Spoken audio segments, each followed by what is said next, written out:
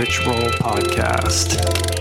Hey, people, we're back in the saddle. Feels good to be back. We had a great episode yesterday with Juliana Hever that I just got up, and I'm backing it up with an amazing interview today with Byron Davis, 2 days in a row, which feels great after having taken a little bit of a break. To be back in the flow of the podcast. Byron joins us today. We had an amazing interview. He's one of the most inspiring people that I know. I've known him for quite some time. He's a good friend. And I know him back from my swimming days. He was an amazing competitive swimmer, almost the first African-American to make the Olympic team.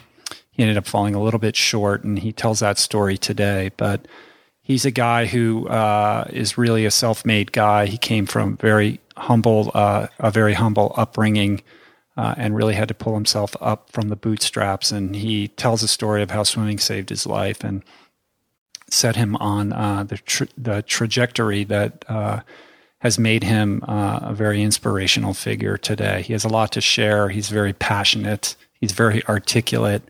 And he's inspiring. His message is inspiring, and he's helping a lot of people kind of find their inner, more authentic self. And that's a big part of my message and this podcast. And although it's technically a health and fitness oriented interview series, the kind of undercurrent or the predominant theme really is self-transformation, self-actualization. How can we be better? What are the tools that we can learn and incorporate into our lives to kind of transcend our circumstances and become the best version of ourselves? And that's the message of my book, Finding Ultra. And that's really, really important message to me personally, and one that I want to share whenever I can. And Byron is an amazing ambassador of that. So we have a great conversation. It's a long interview, so I'm going to keep this introduction short. I think we're setting a record today in length, because Byron and I and Julie, who participated in part of it, we talk for a little bit over 2 hours. And so I don't need to make this any longer than it has to be.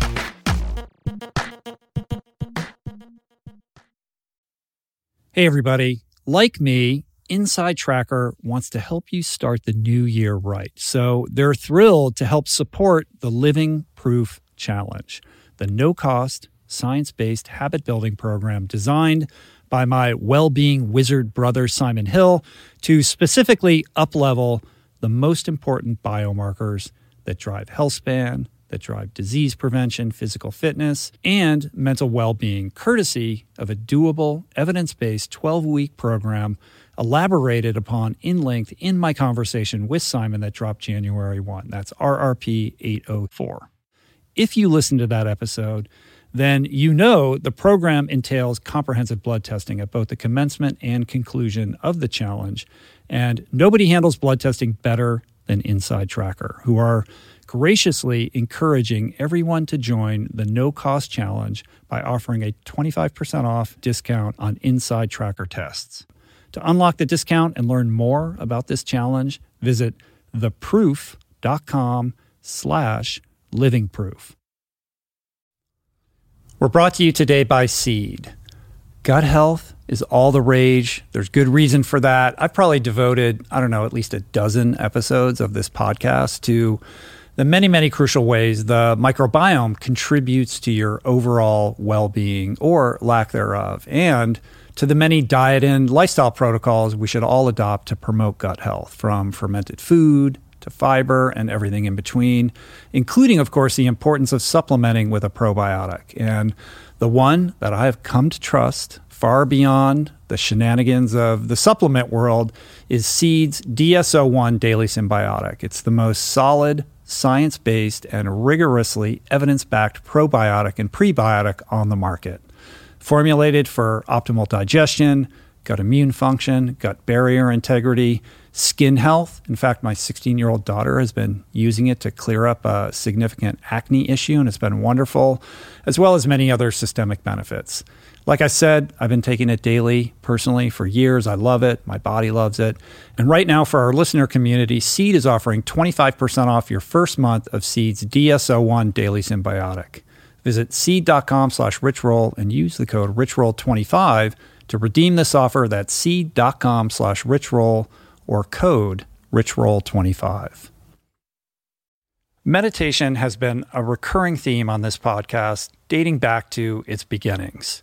And in conversation, always leads people to asking me about the best way to begin. There are no shortage of modalities, of resources, and apps available. I have experience with many of them, but my mainstay, I have to say, the one that I have found most useful is Waking Up. It's this unique treasure trove of wisdom that has become so important to my daily routine that the app finds itself right in the dock of my phone for immediate fingertip access. Beyond its robust catalog of daily meditations, it's also this extraordinary library of mindfulness resources that go well beyond the strictures of meditation, with courses on stoicism, cognitive behavioral therapy, time management, procrastination, as well as thoughtful conversations with leading scholars on everything from psychedelics to happiness. It really is one of the most worthy investments you can make in yourself. And listeners of the show can get 30 days to try Waking Up for free. Plus, you'll save $30 on the in-app price. If price is a concern, Waking Up offers the app for free, astonishingly for anyone who can't afford it. You can find the links on their website to get a full scholarship right now. Just go to wakingup.com/richroll to start your free month today. That's wakingup.com/richroll. Without further ado, I want to get right into the interview with Byron. I don't want to take up too much of your time, but I hope you find him as inspiring as I do. Like I say at the end of the interview, I am definitely a better man for having him in my life. He continues to inspire me, and I think that his energy is infectious, and I hope you enjoy it. So check him out. Byron Davis. Talk about whatever you want. What do you want to talk about? Hey, let's just jump right in. Let's talk about life. Let's talk about, epic body. And that's right. So, this podcast is, I guess, technically like a health and fitness podcast because you have to pick a category, for iTunes. But, I like to think of it as being much broader. It's really about, why are we interested in health and why are we interested in nutrition and fitness? And it really kind of goes back to transformation, like life transformation. How do you better yourself? And Byron, I think you have one of the most inspirational stories I've ever heard about personal transformation. Your life is incredible. Your story is incredible. And, I'd like to just kind of, get into that a little bit. Let's you want hear to talk about that? Let's hear it. Well, where do you want to start? We can start at birth. We can start at the beginning. That's great. Start at birth. Well, start at the beginning. You had to overcome quite a bit to get where you are, and I guess I can start with when we met.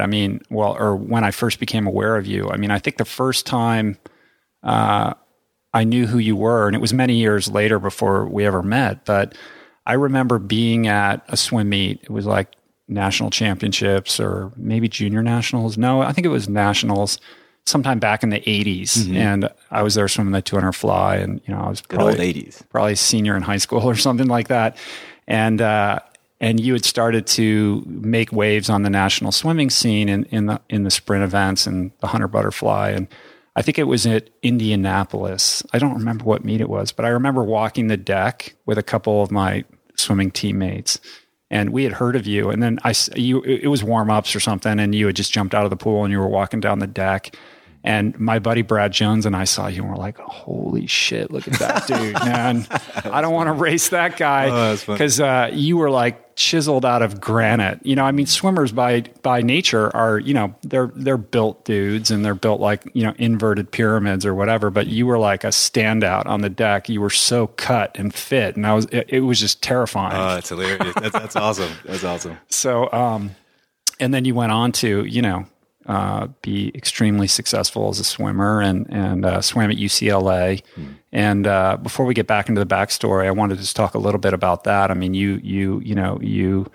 You made a solid effort to try to make the Olympic team and kind of fell a little bit short. Mm-hmm. And let's talk about that story a little bit. Yeah, actually, that's a really good jump off point.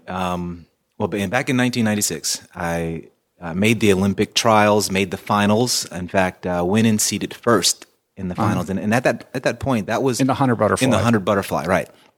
And at that point, that was the fastest recorded top 8 heat in American history. And who were the other guys that were in that heat? We had Mark Henderson. Who was my teammate. Yeah. I swam with Mark, my club team. Yeah, and I mean, he's just phenomenal. Just a lot of great guys. But every single person in that race had swum faster than Mark Spitz's world record way back in the day. I mean, it was the fastest top 8 guys in America at the point. And this is 1988? Well, this is 1996. Oh, 96, okay. 96 for the Atlanta Games. And that in the prelims, the preliminary, of course, you swim prelims first, and basically the top guys from that, the top 8, come back and swim another race, and then the top 2 make the Olympic team. And I swam the race of... Which, by the way, not to interject, but, it's brutal, right? Yeah. It's like you're first or second, or you go home. And, elite swimmers are training 4 or 5 hours a day. It's black line mania, just in the pool all the time or in the weight room. You show up for that, you bust your butt and you taper and you show up at that meet. Mm-hmm. And if you have an off, you could be number 1 in the world and undefeated for the last 5 years, and you show up and you have an off day or you got a sniffle and you're not top 2, you're not making the team. Yep. I mean, that's it. The U.S. Olympic trials for swimming, I hear this all the time. All national team athletes say this. It is a pressure cooker. And the competition is so thick. The United States, we have so much depth in the sport of swimming.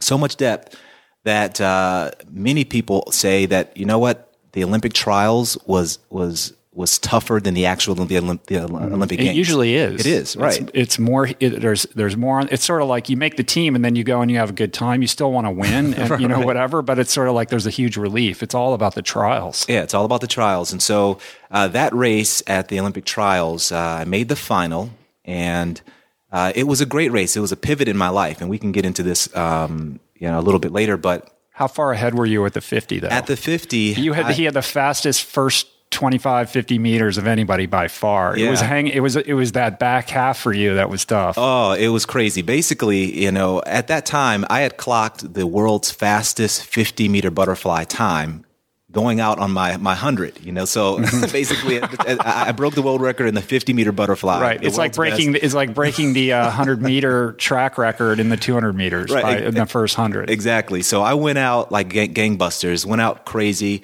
And I came back the second half, big elephant and piano and the whole ceiling. Everything just dropped on my back. The last 15 meters of the race, my shoulders, my lungs, everything just collapsed. I couldn't get my arms out of the water. It was painful. And in the process, 3 other guys ended up touching me out, and I missed making the Olympic team by 0.3 of a second. 0.3 of a second. Oh my gosh. And it was a heartbreak. But I'm going to jump back a little bit, but then we can move forward. Right. What the beauty that actually has come out of that race, Rich, is that what most people don't realize is I wasn't even supposed to be in that race. Most people don't realize they think, wow, that's a heartbreak. And to be honest with you, it was. I mean, I had post-meet depression and went through dark days of the soul afterward, and woke up and realized that my dreams of making the Olympic team and getting on the Wheaties box was done. Right. It wasn't going to happen. But what I had to realize, out of that emerged a beautiful story that kind of set the course for the rest of my life. But before that race, 14 months leading up into that race, I was 2 years into my retirement. I had stopped swimming after college, and I was on my way to law school. I had interned at a law firm in Philadelphia my senior year, and I was preparing, to take the LSAT and go, and did that, and I was on my way. But you know what? That summer when I interned, I realized I was in a legal library pretty much 12 hours a day, and I had stacks of depositions and a highlighter. I have no idea what that feels like. And all I did was highlight key words, key phrases for 2 attorneys. Mm-hmm. Pretty much that's what I did. And then I would do research and just highlight it. And I was like, this is not what I want to do with the rest of my life. Well, it's amazing. You get this college education, and you're sort of prepared for the world, and you kind of step forward and think, well, this is the upwardly mobile thing to do, right? And then to kind of walk into that and go, really? Like this is it? This is the big prize. Yeah. And after being, at the level you were in swimming and all the excitement and all of that, to be, sitting in that office sort of, reduced to a highlighter. And I mean, it was not fun. It's a I bet dark, you were really a dark good with moment that of the highlighter, soul. though, weren't you? Oh man, you know what? I became just a brilliant artist with highlighter. I was really, you applied that Olympic prowess just right into that excellence. highlighting. I applied excellence. You're like that in everything you do. That's great. But so that summer, I realized I didn't want to go to law school. I didn't want to do anything that way. But at the same time, I realized I wanted to continue to swim. I knew in my heart that I had my best swimming still ahead of me. Yet I had to tell my mom, I had to tell the rest of the world and my social network and people that I wanted to get back in the water and train. But now here, I'm no longer in college. In the United States, there's really no professional swimming. You had, especially back in 96 and 95 and back in the early 90s, you really had to swim overseas if you wanted to at least survive. Right. So I definitely knew I wanted to swim. So what I ended up doing was becoming a substitute teacher in Compton, California. So I went into the hood and taught English and PE. And then I decided to start training with the crosstown rival USC. Of course, being from UCLA, right. Went to USC. That was like unheard of. So, but at this point, had UCLA already decimated their program? Yeah, UCLA. My senior year in '93 was the last year we had the men's team. Right. And just for the listener out there, UCLA was a dynasty in swimming, in the 70s and the 80s, and just produced, champion after champion and NC2A championship team, one after another. And it was kind of Title IX that was the death knell for the program, right? Which was a law that was passed that said you had to have equal funding for women's sports and men's sports. And so colleges across the country had to start cutting men's programs or funding more women's programs. And UCLA ended up cutting its swimming program, which was devastating to swimming. And still to this day is unbelievable to me. And it's unbelievable that they have not resuscitated the program.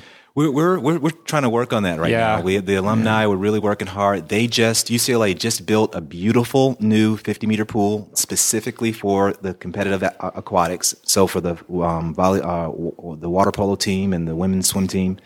So we're trying to really get back in there. It's incredible. Yeah. And I'm like, there's no men's swim team to use this facility. It's crazy. It's unbelievable in Southern California. Yeah, it's crazy. But so because of that, I decided to swim, start training at USC, and I had no money and pretty much living. There were about 6 guys in an apartment. I started substitute teaching and training, and that's it. But in that moment, Rich and Julie, I knew that I was in my sweet spot. I knew that I was supposed to be there. I couldn't explain it to other people, but I knew that I was supposed to be there, and all I knew was to get up every morning and train.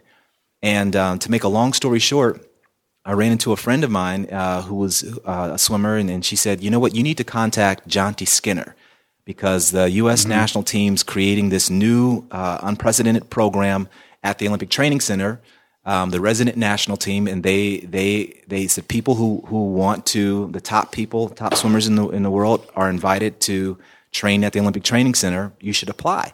Now, I thought that this was going to be crazy because, again, here I had never been proven in the 100-meter butterfly, so long course was not, a strong point for me. Yeah, but you were a name in the sport. I mean, it wasn't like you were a nobody. I mean, everybody knew who you were. Well, yeah, but again, I had no results. Right. I all my results were yards, and in college, so I'm training, I'm swimming. I write Jonty Skinner a letter. Okay, I don't even qualify. My times aren't even fast enough to be a candidate. And this is where, again, and we can get into this, but this is where I really believe providence moves when we follow our passion, even if we can't explain it. So I write Jonty Skinner, the resident national team coach at the time, a letter. It was September. I remember it was September 10th, and I wrote him a letter and just shared with him, listed out an argument. This is where the whole political science and law came in. I constructed a great argument as to why I should be a good candidate. With a highlighter. With a highlighter, exactly. And I wrote him a letter. I sent it off. September 28th, I get a call from Jonty Skinner. And literally, I mean, Jonty is one of those guys, really laid back, doesn't speak a lot, doesn't say a lot, says what he means, but pretty monotone. So you don't know He's whether... a South African guy, right? Yeah, South African guy. He was a great sprinter at the time. He missed going to the Olympics because being part of the whole apartheid thing. Right, I remember that. The whole issue. So he really missed his thing, but became a very, accomplished coach at University of Alabama. Became now at this time, they picked him to be the national team coach for the resident program. Wrote him the letter. He calls me September 28th, and he says, Byron, just in a nutshell, in his classic, I'm not giving you any emotion kind of voice. If you are honest about what you put in that letter, if you really think you can do what you say you think you can do, and you're willing to be coachable, then I'll see you out here October 3rd. Oh, nice. Okay, so that was, got goosebumps. And then he hangs up the phone. I don't even remember him saying goodbye. It was like, click. That was it. And I'm like, okay, did this just happen? This is real?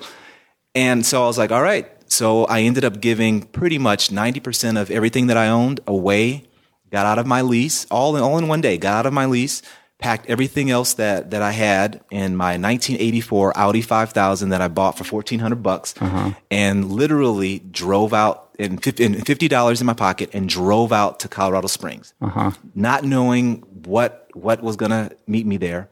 And then in 14 months training at the Olympic Training Center after a 2-year layoff, I went from never being world ranked in the 100-meter butterfly to being ranked in the top 10 in the world, and then coming within 0.3 of a second of making the Olympic team. And so that story, I think, is the power. So although I didn't make the Olympic team, what I draw from that experience was, you know what? Yeah, I came up a little short, but failure is never final, especially if you know how to use it to fertilize your future success. And so it took me a while to get that, but that's what I learned, because leading up to that point, here are all the small wins. There's a new study out in positive psychology over the last 10 years. They stopped, studying why, all the illness in people's heads. And so they're starting to study, well, great people who go through tough times, what makes them special? Well, in positive psychology, there's the science of small wins. That's the phrase that they use, the science of small wins, which is people who are able to truly look at and own the small wins in their life. What happens is you start to create a momentum, so that Absolutely. Even if you're going through tough times and struggles and disappointments, during the times where you're knocked back or knocked down, that momentum still moves you forward. So even though you fall, you fall forward. It's like failing up. Exactly. You fail. Well, you've up. had 10 little victories, and so then you have one setback. You can manage that. It's not devastating to you. Yeah. Exactly. Yeah, and the lesson is that you broke a paradigm or broke someone else's belief system about what could be done in your own. Push those boundaries and went for it, and you're actually a champion many times along that path. Yeah, definitely. And also, I think implicit in that is this idea that you had an intuitive thought or an emotional kind of drive that might have defied logic or was inexplicable. Like your swimming career was over and it was time to get on with life, and you had this nagging feeling. And I think we're kind of preconditioned in our society to repress those feelings, and my story and my book and your story is about kind of saying, no, I'm actually going to listen to that. And I don't know where it's going to lead me. And it might be crazy and people are going to tell me this is the wrong thing to do, but you have that something inside you that's like pushing you, and making that choice to listen to that and follow those breadcrumbs wherever they may lead, I think is really powerful. Yeah, definitely. Because, and here's the thing, I don't want to harp on what society teaches us, but we've got to be honest. We struggle with, in our society, what I call the gravity of control and comfort. There is this gravity that continues to pull us into complacency. It keeps us safe. And when we're safe, all it does, it keeps us perpetuating and moving down the status quo. And if the status quo isn't your passion, isn't something that you're really called to do, isn't you're doing it for logical reasons, but reasons that don't resonate with your heart, you start living in this state of quiet desperation, and you start becoming a drone. And here's the crazy part. People get really good at becoming drones. They become very competent and skilled in their profession, and it then keeps them even more stuck. Right. Because they get a family. You know, we all go through this. You get a family, you have a house, all these different things you now use as logical, responsible excuses not to truly pursue your passion. And one of the things that, although I didn't learn this lesson after the race, it was years later that I look back on that race, that the lessons really started to emerge for me. But during that time, after 96, I floated for a few weeks, and I just floated. In fact, I got out of Dodge. My girlfriend, who's now my wife, my girlfriend and fiance at the time, was playing overseas in Greece. She was playing pro volleyball, indoor volleyball in Greece, and so I decided to just, you know what, I'm gonna head on over to Greece. So I convinced my mom to loan me some money, and I literally hung out in Greece for 2 or 3 weeks. Hanging out with that's cool. Well, I think that we're also sort of culturally compelled to sort of make a decision immediately. Like, okay, that chapter ended. What are you doing now? You need to know immediately. You know, and we don't take enough time to kind of breathe and catch our breath and go, you know what? It's okay if I just not make a decision right now for a little bit and, collect myself and figure out what's next. I think ultimately it'll set you on a better trajectory if you allow yourself that space, as opposed to, oh my God, this is over. Like, I need to get a job right away, or go into some kind of tailspin panic over it. Mm-hmm. Well, and I wish I could say, Rich, that I knew that, and I had the courage at that moment to pursue my passion, my next phase, my next chapter. After I got back from Greece, I was like, I got to get a job. I got to get a job.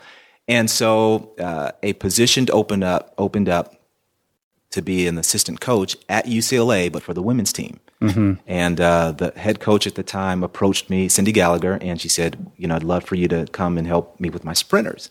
And it was a job, and it was in something that I was familiar with, so I ended up taking it. I got to tell you, 5 months into the job, I realized every day I stepped foot on the pool deck, I wanted to be in the water. I wanted to be, and I was fighting this thing because it was like, no, your time is done. You're finished. Right. But I wanted to be in the pool.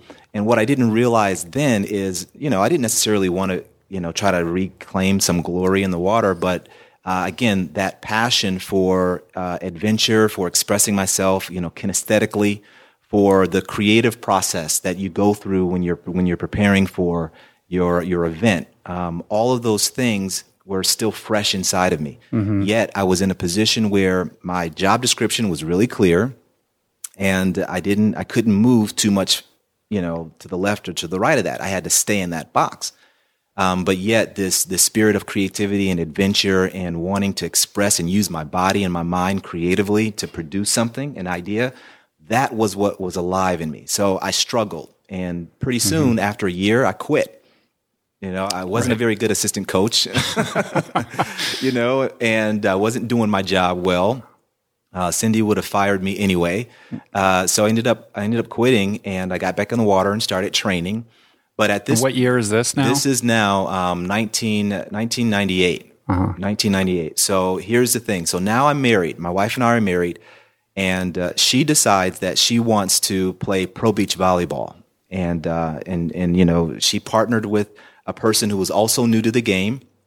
And at this point, 1998, we're married, and we live in an apartment, and we decide that both of us were going to go for the Olympics again. Right. And so we go for the Olympics. I start training in swimming. I go back to teaching again. So this is like comeback number 2. Comeback number 2. Right. Long story short, I didn't make the 2000 Olympic Games. My wife did. Did you make the trials that year? Yeah, I made the trials. I made the trials, and I injured my shoulder a couple of weeks before, and I got psyched out. I mean, that's a whole nother story.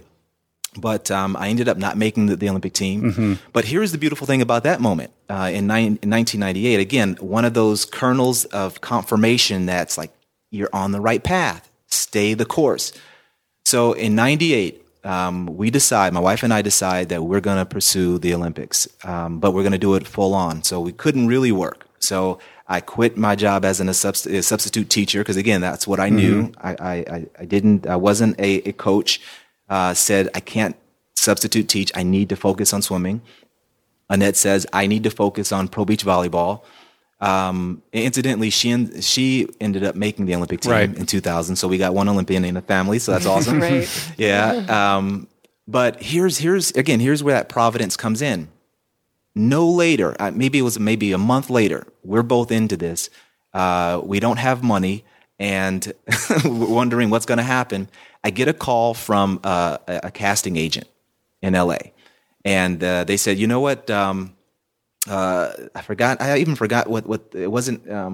I forget what company this was, what gaming company, but they were creating a software, creating a game that was revolving around the Olympics, and it was the swimming portion was Mark Spitz. That was the character they were using, and they wanted to do a commercial with Mark Spitz, and then a backdrop or other swimmers. So I was an extra in this commercial. So I get this call. I'm an extra. I got to tell you. They're like, we need a black guy. We need a black guy. There's Byron. He's the only one. Exactly. We need a black swimmer. Who can we find? Yeah, there's only one. Yeah, exactly. So we go, and literally I spend the whole day, and all we're doing are 25s, and I happen to be in the lane right next to Mark Spitz, right? Uh-huh. And so we're doing this back and forth. Who, by the way, like continues to swim masters at UCLA, and like if you're a master swimmer in Southern California, you can be on the UCLA masters team, and he shows up, and he still shows up and swims. And a side note, Mark Spitz is hilarious, and he doesn't mean to be. That's why he's so funny to me, because he'll be talking, we'll be, swimming and all of a sudden he'll tell a story of how he broke the world record, in warm up. And he's not boasting. He's he's a caricature of himself, He's almost like a cartoon version of his own personality. He is, and everything is true, and you're like, this guy is just a dynamo, but all of his over-the-top stories are actually true. I mean, he did break the Olympic record in the 200 free as he was warming up. It was crazy. What year was that? It was his comeback. Remember that whole thing? Yeah, his comeback was for 92. It was around the same time. Oh, it was earlier. It was for 1992. Yeah, so in fact, we knew each other because he started training with UCLA, and he swam in the sprint lane from 1990 all the way up to the 1992 Olympic Games, or trials. But going back to the this commercial, I get the commercial, book the commercial, it's done. To this day, I've never seen the commercial, never seen it run on air. But between 1998 and 2000, I kept getting these nice little checks, residual checks in the mail. That one day's work paid for my SAG card, so we got insurance, and we were able to subsist for 2 years. That's awesome. That's amazing. While we trained, that's amazing. It was incredible. It is that crazy, magical, spiritual equation that, like, when your heart is in alignment and you're walking with purpose and faith, and you don't know where it's going to lead you, that you get provided for. I talk about that in the book, and it seems weird or whatever, but it's been proven to me so many times in my life. And then, I hear stories like yours all the time, and it's not often like it doesn't often look like what you think it's going to look like. No, it's never, you could never predict it. You don't know what it's going to look like. It's going to be very unconventional and very creative, but it always comes. And that's what's scary. And it's scary. And if you're human, you get scared by that. Because again, we're conditioned for comfort and control. We gravitate toward comfort and control in our lives, but the creative process is nothing. It's not control. You're releasing. No, you have to surrender that. You have to surrender that control. You have to be willing to let go and be willing to receive whatever is going to come your way. Yeah, and you can relate to this, Rich, just in training for crazy ultra stuff. There comes a point, and we call it being in the zone. But you reach a point in your race or your event or whatever it is where it's a crossroads, and that crossroads you have to make a choice. Either I decide to keep control and do this through willpower, or you decide to let go, and you decide to just go into the zone. You decide to say, you know what, I'm gonna chase this, and the pain is still there. The courage you need to fight through stuff is still there. All of that, that doesn't go away. But at some point, you decide to let yourself be totally captured in the moment. And then that's where, breakthrough happens. Absolutely. And, I talk about that a lot too. And, the power of surrender and the beauty of surrender. And it's a confusing concept for somebody who's not familiar with it, because the immediate kind of knee-jerk reaction is, well, that's giving up. Like, why, what are you talking about? I don't understand that. And I'm like, no, that's not what it is at all. You still take the actions, you do all the necessary things, but you're relinquishing your attachment to the results, and exactly. and you sort of open yourself up to greater possibilities at times.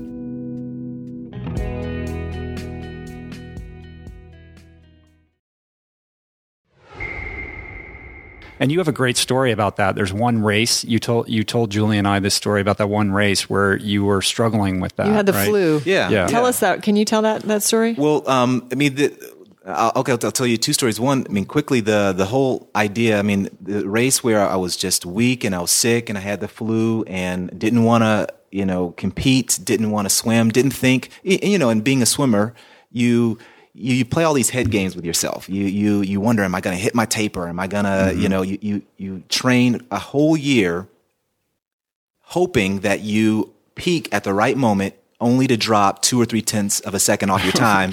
And that was a successful kind of insanity year. when you put it that way. Yeah. It's like, okay. What were we doing? I know, it's crazy. It's like the payoff, the return on our investment. We're being gypped. Well, anyway, so I'm playing with all these head games and all, and I'm in the middle of the race, and at some point, again, I came to that crossroad where it was, okay, am I just going to give in to this moment, or am I going to buy into the logical lies that I told myself? And the answer was no. In that moment, I allowed myself to give into what I call now giving into your greatness. Everyone, we all have 3 people in fighting for position in our lives. We can either be our average self, we could be our defeated self, or we could be our epic self. And our epic self is the way that we do that is by learning to give into our own greatness. And we do that in these little moments of decision. And so in that race, I made that decision. It was just a shift to allow, again, not looking at the outcome, not trying to will myself to win, but instead recognizing that, you know what, I have everything that I need in this moment to accomplish what I'm called to do at this time. It was, that was the moment. And, the outcome was great. I ended up winning and getting my best time and everything. But again, that was just one of those small moments. And I was sick. I didn't, all the excuses that we had leading into the race, I didn't have a great taper. All these things existed. They were true. But yet, still walked away with my best time and walked away with the victory. Mm-hmm. Yeah, and when you first told me the story, I was so delighted because you had talked about having all those facts and the reality of the conditions, and then at that moment, you described it that you just let go. You dissolved into your greatness, and you felt something greater than yourself actually come in, and you won. Right. Yeah. Against all logic, right. Really. Yeah. And so for somebody who's listening out there, how do you do that? You know what I mean? There's a gap between kind of intellectually understanding, the story. Mm-hmm. But what are the tools that you have to employ to, kind of free your mind up to allow yourself to be in that headspace? I definitely think that there comes a point, almost like the perfect storm that takes place where, and you've heard this, the phrase, when we prepare to do something. So there's a process of ownership and even getting to the opportunity for great things to happen. We all have to pay that price. We all struggle with what I call the pluck and the plop syndrome, which is we want to be plucked out of our current situation and automatically plopped into our ideal situation. And all the while, ignoring and forfeiting the process. Well, we all have to go through that process, the process of training, the process of doing what we know we need to do in order to be invited to the game, in order to actually be in that position to win or be in that position for great things to happen. So that's one side of it. You definitely do have to prepare. And preparing comes in many different ways. Preparing is knowing what your strengths and your gifts are and knowing how you operate. Some people prepare in a very scheduled, methodical kind of way. Other people prepare in a very creative, very random, organic kind of way. Yeah, I'm the former, and Julie is the latter. I think. But the key is so if we're going to put this in the step formula, the first thing is identifying and owning how you like to prepare, and not making apology for it, but owning how you prepare. But then here's the second step is recognizing there comes a point where you have to trust that you've done all that you can do. And it's that moment of trust where this collision takes place, and providence moves with you, meaning all sorts of things start to happen in your favor that normally wouldn't if you didn't choose to allow yourself to let go. Mm-hmm. So in swimming, it's called we call it swimming out of our mind. We spend a lot of time trying to train and mentally get prepared. But at some point, we realize that now we have to spend the next hour or however long it takes us to get psyched up for our race. Mm-hmm. What do? We try to get out of our mind. We put headphones on. We do things to distract ourselves because we no longer want, after we've dotted the I's, we've crossed the T's, we no longer want to question how we prepared. And all we want to do is fight to be completely present.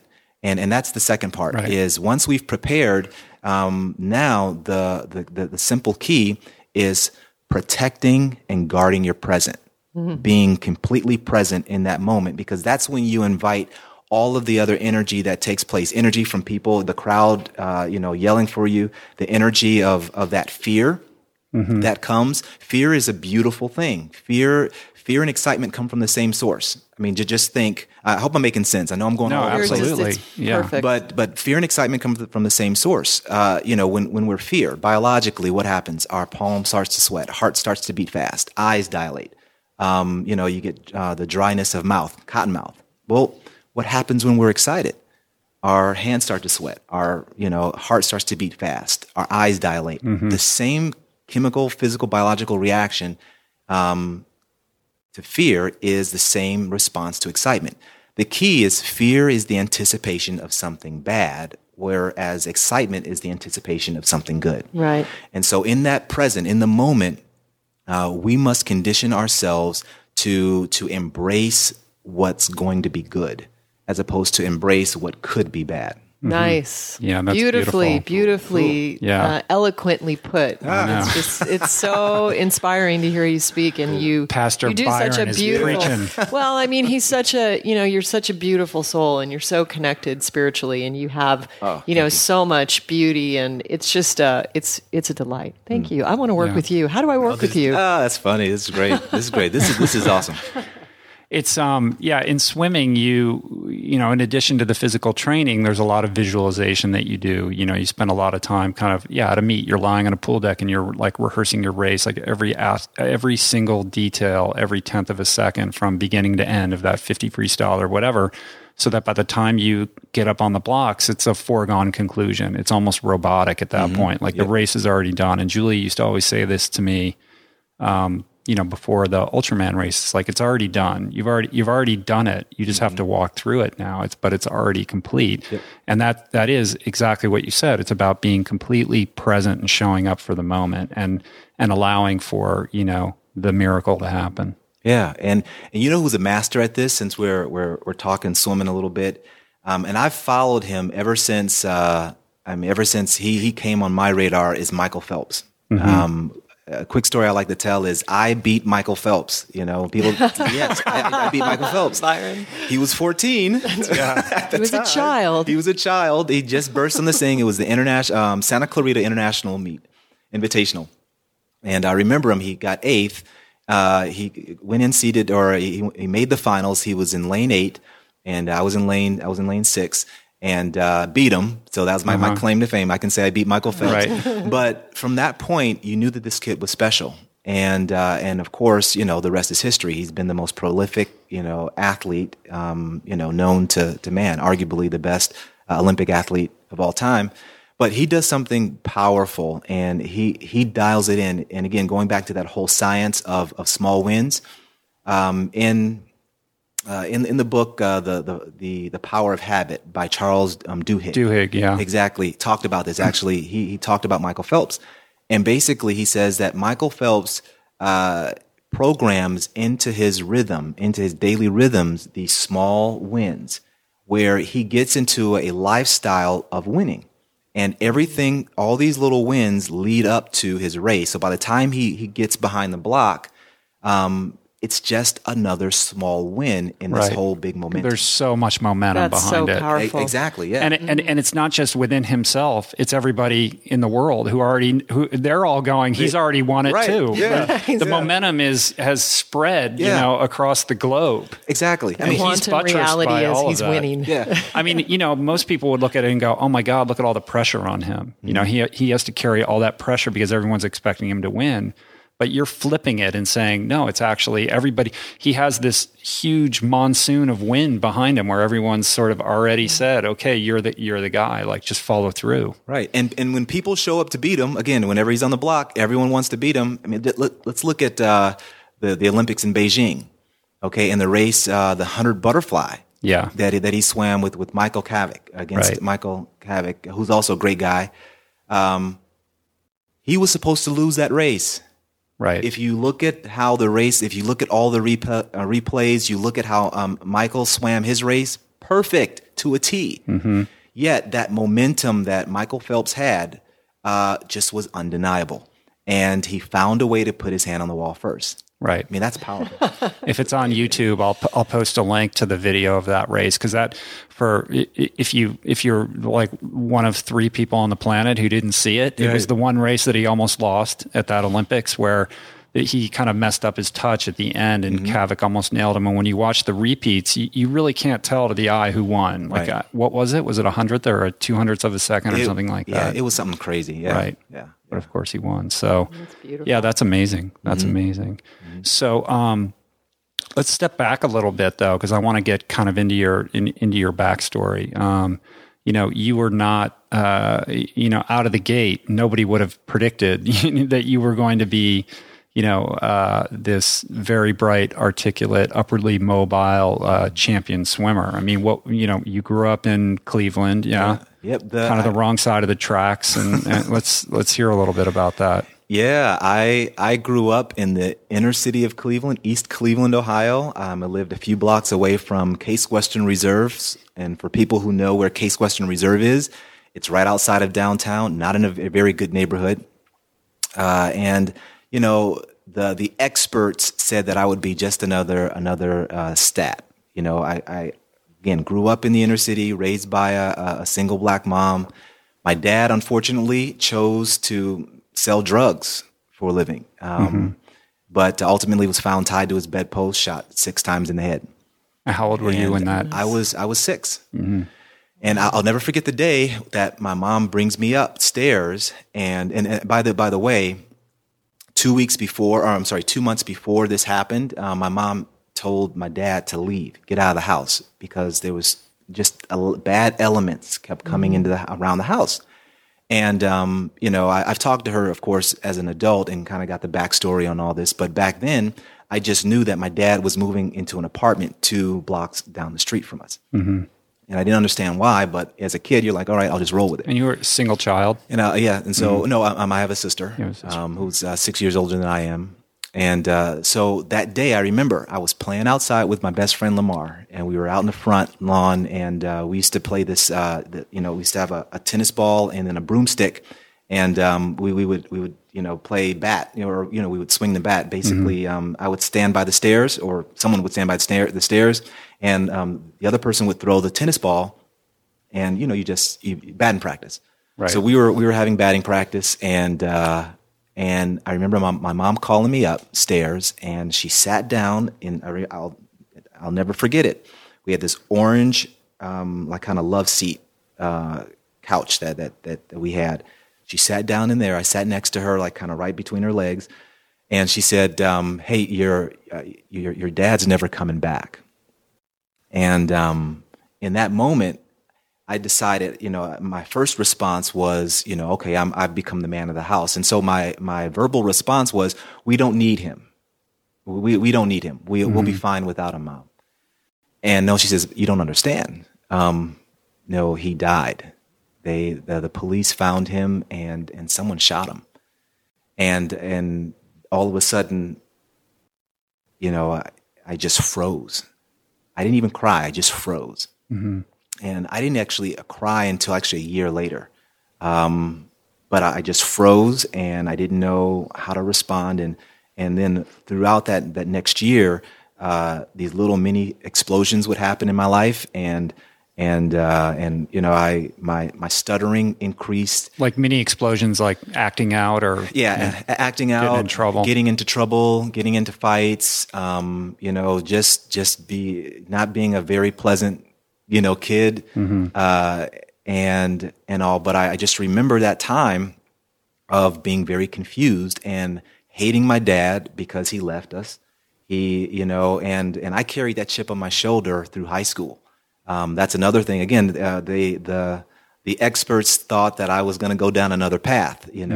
Finding swimming was a savior for me. How did that happen? I mean, it saved your life, right? I mean, swimming saved my life. I credit the blessing and the gift of competitive sports and swimming to really changing the angle and the pitch of my life. One of the things that my mom did right out of the bat, she just became very devoted to getting my sister and I out of the neighborhood and used every excuse to do it. I remember her kidnapping my friends and I on the Saturdays. And we would literally go to the art museum. We would go see the Cleveland Orchestra. We would do all of these things that the kids in the hood didn't do. And my mom found every excuse to keep us out of the hood. And I remember the quick story, how I fell into the sport of swimming, because I literally fell into the sport. Gray Y, Euclid Y, which was a YMCA that was across town. Created this program called Gray Y, and it was an initiative to use sports to bridge the gap between the white poor kids and the black poor kids who used to always fight. And so you would come together in sport, and that's why they call it Gray Y. Mm-hmm. And so we started going to this Saturday and Sunday kind of activities in sports, and there I was introduced to a lot of different sports. The one sport that stuck was swimming, but here's the crazy story real quickly. My friend and I, Lamar, were playing, we were just goofing off. I didn't want to play field hockey. And so we decided to kind of ditch that and just hang out in the Y area. And we started playing, we started hitting each other. And so he would hit me and start running around, and I would hit him. And so basically I remember hitting Lamar really hard. And he gave me that look like if I catch you, I'm going to kill you kind of look. When you play your kid, you hit somebody too hard. Well, we started running through the YMCA. Well, I run onto the pool deck. I run on the pool deck and literally almost slip and fall into the water. At the same time, the coach of the Euclid Y Dragonflies comes over to me. I think I'm in trouble. He starts telling me about how cool and how great swimming is. And I'm sitting here just wondering when the hammer's going to drop. When the kid's going to show up and beat your ass. And he's talking, and he's telling me, long story short, my mom comes to pick us up. Jeff Armstrong, the coach, ends up talking to my mom about getting me involved in swimming. And that Monday, I was on the Euclid-Y Dragonfly swim team, and started swimming. And that was at age 9. That was when I was 9. And I mean, swimming is such an unlikely, outlet. Like, where's football? Where's basketball? Like, why swimming? And, how does that happen? I mean, were there other black kids on the team? I mean, it must have been very unusual. I was always a pioneer at the time, and I could tell you thousands of stories about very funny stories about being black back in the early 80s. In a competitive sport. Yeah, and swimming. then going to school and feel like you do what? Yeah, you swim, and believe me, I got it from both sides. From the white kids who didn't, see black swimmers. I became the authority of everything black. So I was the, why do black people do this? Why do black? So I would get it from that side. Do you know Cullen Jones? Yeah, And then on the other side, with all my black friends, I would, at this point, being in competitive swimming, I disappeared from the neighborhood. And so all my black friends, were like, where are you? What are you doing? And they would call me white boy. And because at this time I was going through to a speech specialist, a therapist, because again, I stuttered. And when my dad died, it really came out. That was like a trauma response to that. And also, so, my mom and the therapist always told me to enunciate and really exaggerate as I pronounced words. So all my black friends and people in the neighborhood called me white boy. And so I had it from both ends. Mm-hmm. But here's the thing. I knew I loved swimming. I knew it because that was my creative zone. Back then, I didn't know how far it would take me, but all I knew at that moment, it was a refuge. When I got in the water, I was in my playground. I was an element that just was beautiful to me. And I also credit swimming for helping me find what my learning style was. Back then, in addition to stuttering, I was misdiagnosed as having ADD because I couldn't stay still, and I'm not the type of learner. I mean, we know now the whole different modalities of learning. We know audio, if you're auditory or kinesthetic or whatever. Back then, I was not. And to this day, I'm not an auditory learner. If you ask me to sit in a seat and just listen to a professor or a teacher for more than 30 minutes, it's done. I'm not going to do it. Yeah. It's not going to get in.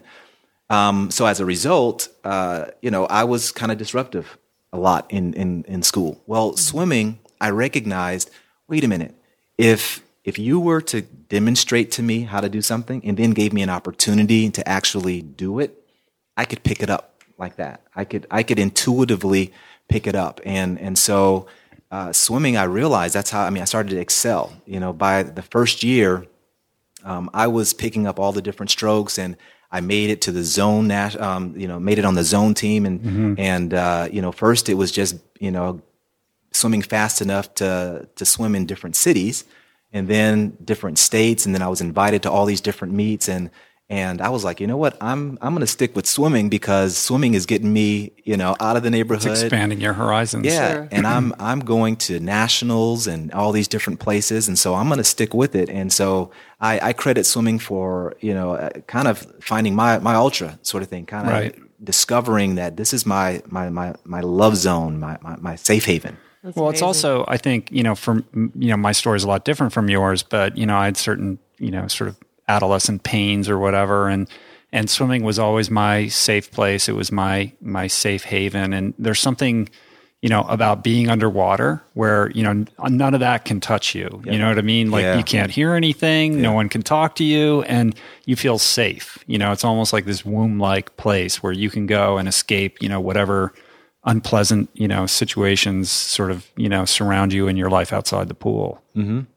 And for you to be able to recognize that and lean into it, it's amazing. It really set you on a completely different trajectory. Yeah, it did. Do you have friends, still from those days back there? Are they still living back there? Or do you keep in touch with any of those guys? Well, I've lost since my adulthood and since I've been married. And since my grandmother died and my mom moved out to Palm Springs, I haven't been back to the hood, to the neighborhood in over 15 years. Mm-hmm. But I will tell you a story of the last time I was back. I remember walking down the street. It was in December. It was snow. I was smelling just the whole Cleveland vibe. It was beautiful. Just kind of reminiscing through the hood. All of a sudden, I feel this thump. This car approaching me, and somebody, music was just bumping. The bass was happening, and then I'm realizing, wait a minute, I'm in the hood. And I haven't been here. People don't know who I am. So I get a little nervous that this car is creeping. You could tell, I could feel that this car, they were looking at me. So the car rolls up, and then all of a sudden the car rolls just right past me. And when you grow up in the hood, you learn that when you're in the city, you don't walk on the sidewalk. You never walk on the sidewalk. You always walk in the street. And the reason why it's like instinct. You walk in the street, not because, you want to just hold up traffic, but that's the best shot of you running if something breaks out. If you're on the sidewalk, somebody can come and jump you or, pull you in a alley or something. You just learn to walk in the street. So, instinct kicked in. I'm walking in the street. All of a sudden, the car pulls up. And then it just kind of pulls and it stops right in front of me. Just kind of, literally, it doesn't go by me. It turns, and now I have to purposely walk onto the sidewalk to walk around it. And so I realized, oh, hold on. So I stop, and then the windows roll down, and I'm thinking, I'm in trouble. Well, it was a good friend of mine. We called him Deke. And I won't give his real name, but he rolls down and he says, "Man, he says, you are crazy. Why are you walking in the hood like this? You could get shot." And then I'm like, okay. And all of a sudden now, I'm like, in my 20s now, and we're all grown, and I see Deke for the first time in ages. And I put two and two together. Deke is now, the head guy in the neighborhood. He's a drug dealer, and he's like, he owns this, and he's like, man. But he's your boy. He's my boy. He's my boy. So I'm safe. He's my boy. He's like, all right. He says, yeah. You almost got shot. And the funny thing, and he says, all right. He says, but don't worry, man. I got your back. And he says, if someone bothers you, tell them you know me. And then he drives off. Wow. And so that was my last experience in the hood. That's heavy. Yeah. And then what about the coach from that YMCA? Oh, Jeff Armstrong. Now it's so funny, and this is the beauty about I forget the poem, but basically it's I wish I had it. The poem basically it talks about, we all have to manifest our own greatness. Because when we do, the last sentence of the poem, when we do, we give other people permission to do the same thing. I just butchered that, but you get it. Yeah. Well, here's the beautiful thing. All the while, Jeff was one of those voices in my life that just always encouraged me. In fact, there were times where my mom, holding down 2 jobs and going back to school to be a registered nurse, she was like, we can't swim this season. Jeff would step up to the plate, drive all the way to East Cleveland, pick me up, and take me to practice. Wow. A phenomenal guy in my life. Any case, he writes me a letter. I'm an adult now, right? I'm an adult. Annette and I, we have our first son. This is right after the 2000 Olympic Games.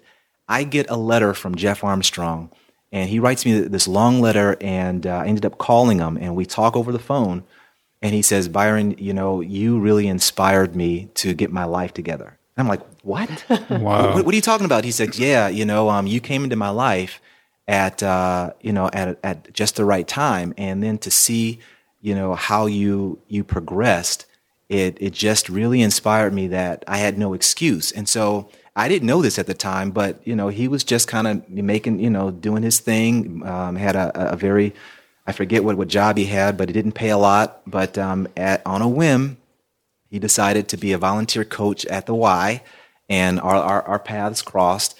He followed my career. He encouraged me. He invested a lot in me.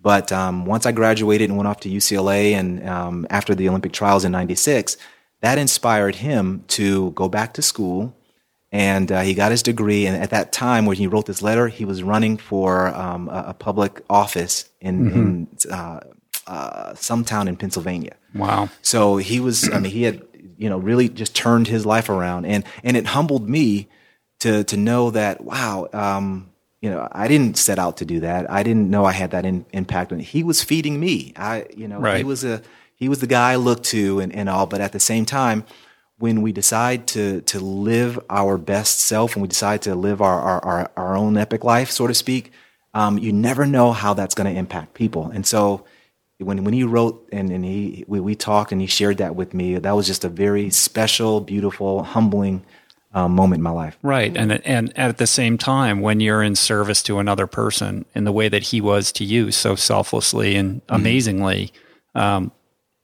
he ends up benefiting from that as well. Yeah, you know what I mean? Exactly. When you're in that service mode and you're giving, you ultimately end up, reaping the most. Yeah. That's an amazing story. Yeah. I mean, just like what does Mark Twain says? He says, how can you hand wash a piece of clothing without, cleaning your own hands in the process? Right. Oh. It's the same thing. Right. And it's like when we serve and we do it out of a pure heart and we do it because, that's the value we bring to the world. Our gift. I mean, all of us have gifts and talents, and when we decide to give it away, that's when our talents and strengths become service to people. Mm-hmm. That's when not only are we adding value, it naturally comes back on you. It just happens. Mm-hmm. Absolutely, it's almost universal law. Right. That's the way it operates.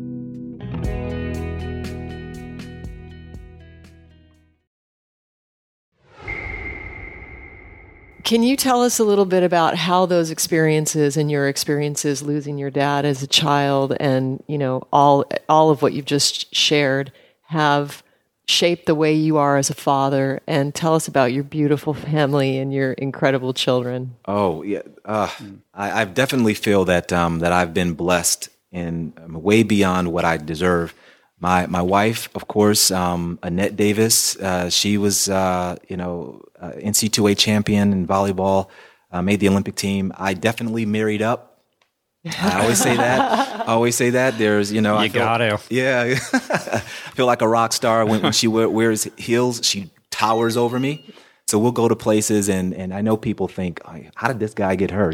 So that's always cool. I don't think so. You guys are pretty much a gorgeous family, all four of you. Yeah, but she's been the anchor in our family, and we have two beautiful kids. Maya, my 11-year-old, and I have a daughter, Victoria, who's 6. Actually, she'll be turning 7 soon, and. Just beautiful family, and we ended up homeschooling. We homeschool now, and again, that's very unconventional for the typical African American. That's right. Well, family. Right. Annette's been my inspiration, and she helped us greatly when we took the lead. And your kids are amazing. I mean, they're so poised and present, and it's very obvious that they're in good hands. They're remarkable beings. We have a lot of fun. We have a lot of fun at the house, and. My son is challenging me now. He's very creative, and he has an entrepreneurial spirit. And so it's cool to see how all this stuff is just kind of working its way out in his personality and his perspective, because he's very methodical at that as well. He's not, and it kind of breaks my heart, but I love it. I'm not the kind of dad who's like, he has to be an athlete or has to swim. But secretly I'm wishing that he would embrace his athletic genes. But he doesn't care. It never works. It never works that way. He's not having it. No. Hold on. I got to go to the bathroom. Keep talking. Is this happening? Is this allowed on the podcast? I don't know. We're just keeping it real. Rich Roll has left his own podcast. Yeah, he's left the building. Now we can really talk. Yeah. Byron, But he definitely, my son right now is definitely exploring his creative side. He has already written 3 books. Three novels. He has.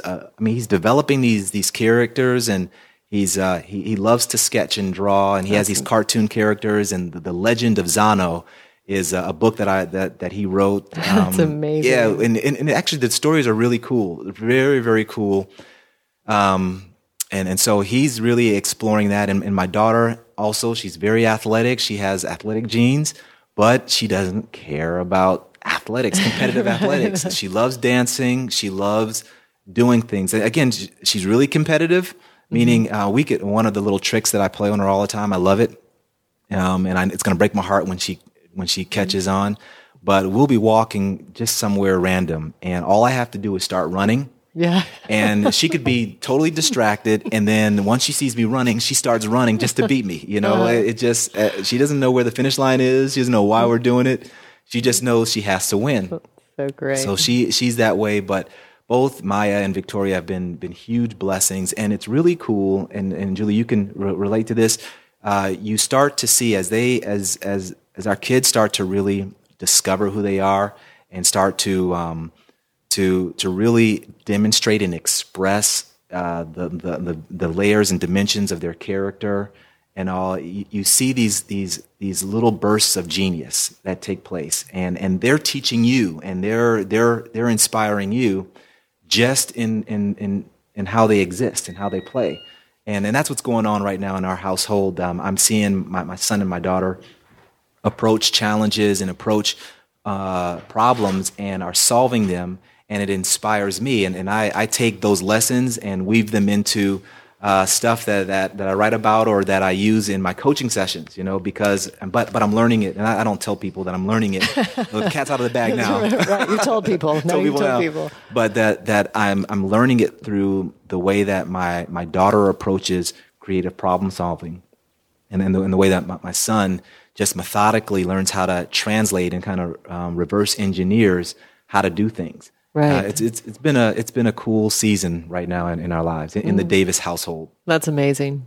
Well, you guys, what I miss, I'm back. We were talking about his beautiful family, so you missed the greatest part. No, he's talking about how, just how intuitive and tuned in and really connected, his children are and children are, and how they have their own process, and he's actually learning from their process his own upgrades to his creative coaching program. Yeah, definitely. But we have that same thing with Mathis because Mathis and Jaya, they actually have Rich's physiology, and it's of an athlete. It just is. And Mathis, we homeschool, and her PE choice, one of her PE choices last year was to swim with his old monofin.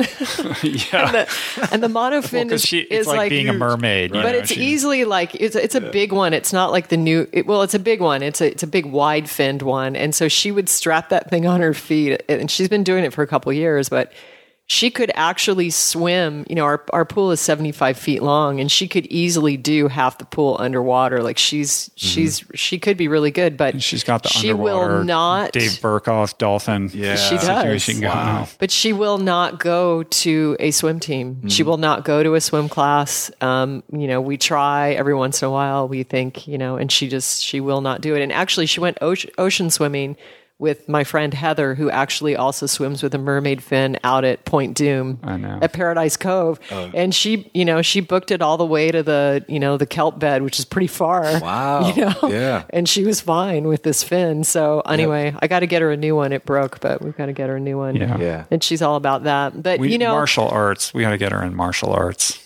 Yeah. MMA, discipline. I just don't think she's doing any structured kind of program. She's very, very free and very creative, and always making up her own way. And we'll see. So we'll see. Well, just on that note too, who inspires me and gives me hope with this with this thing. If Maya and Victoria aren't going to be the traditional organized sports athlete, Laird Hamilton.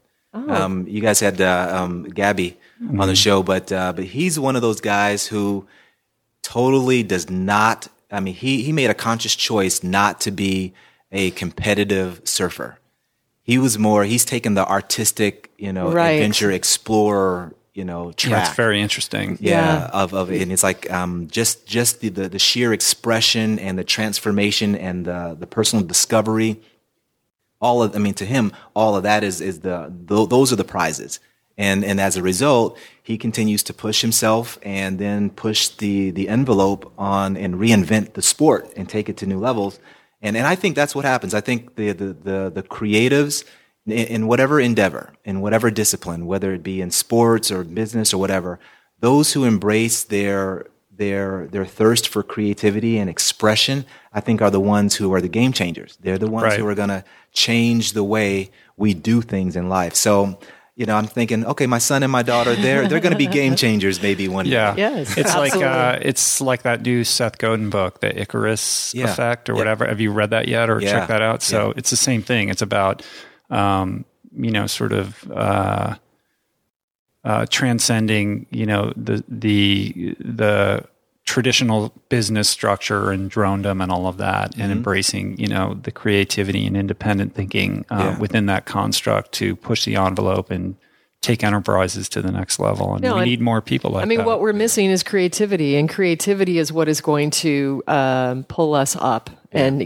really allow us to rise to a new level. And so, I think it's becoming more and more aware that the school systems and what's out there and what it's basically perpetuating are, professional educators, and educated in what, and it's and how does that apply to life? And so, I will always support creativity, above anything else, because I trust in the greater design that each being has a genius inside of it, every single one. So if we approach children or all of us with awe and wonder of show me who you are and show me how you were made and what you have to express, then we will all benefit from that to a great degree. And, I have to thank you and Annette for really holding this vibration of excellence in the homeschooling category, because when I really wanted to do it and Rich was having a lot of discomfort, you guys were really catalyst in allowing us to feel safe making that step.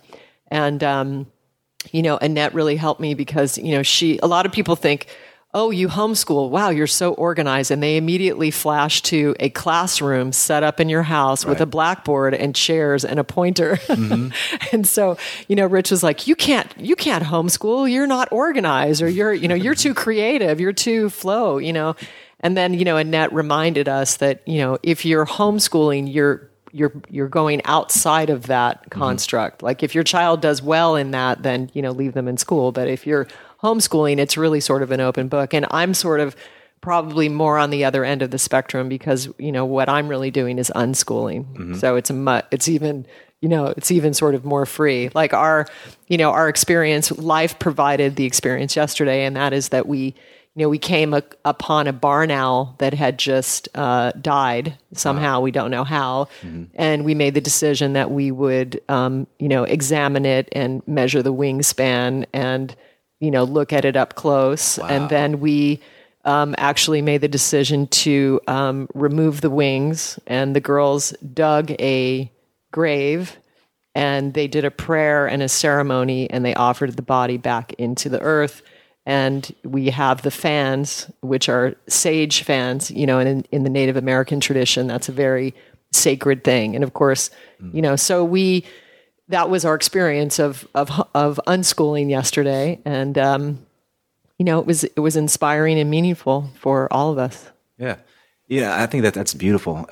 One of the things that I think society's catching up, and Stanford's actually leading the way, they've embraced the homeschooling process. They have a curriculum. Yay, Stanford. Yeah. It's amazing how many Stanford courses you can do through, iTunes U or whatever that are available online. And it's powerful. They're finding out that we are in, and we all know this, we're in an uncertain world, and our economy is constantly changing. Business is changing with new technology and how we interact and engage each other. Everything's changing.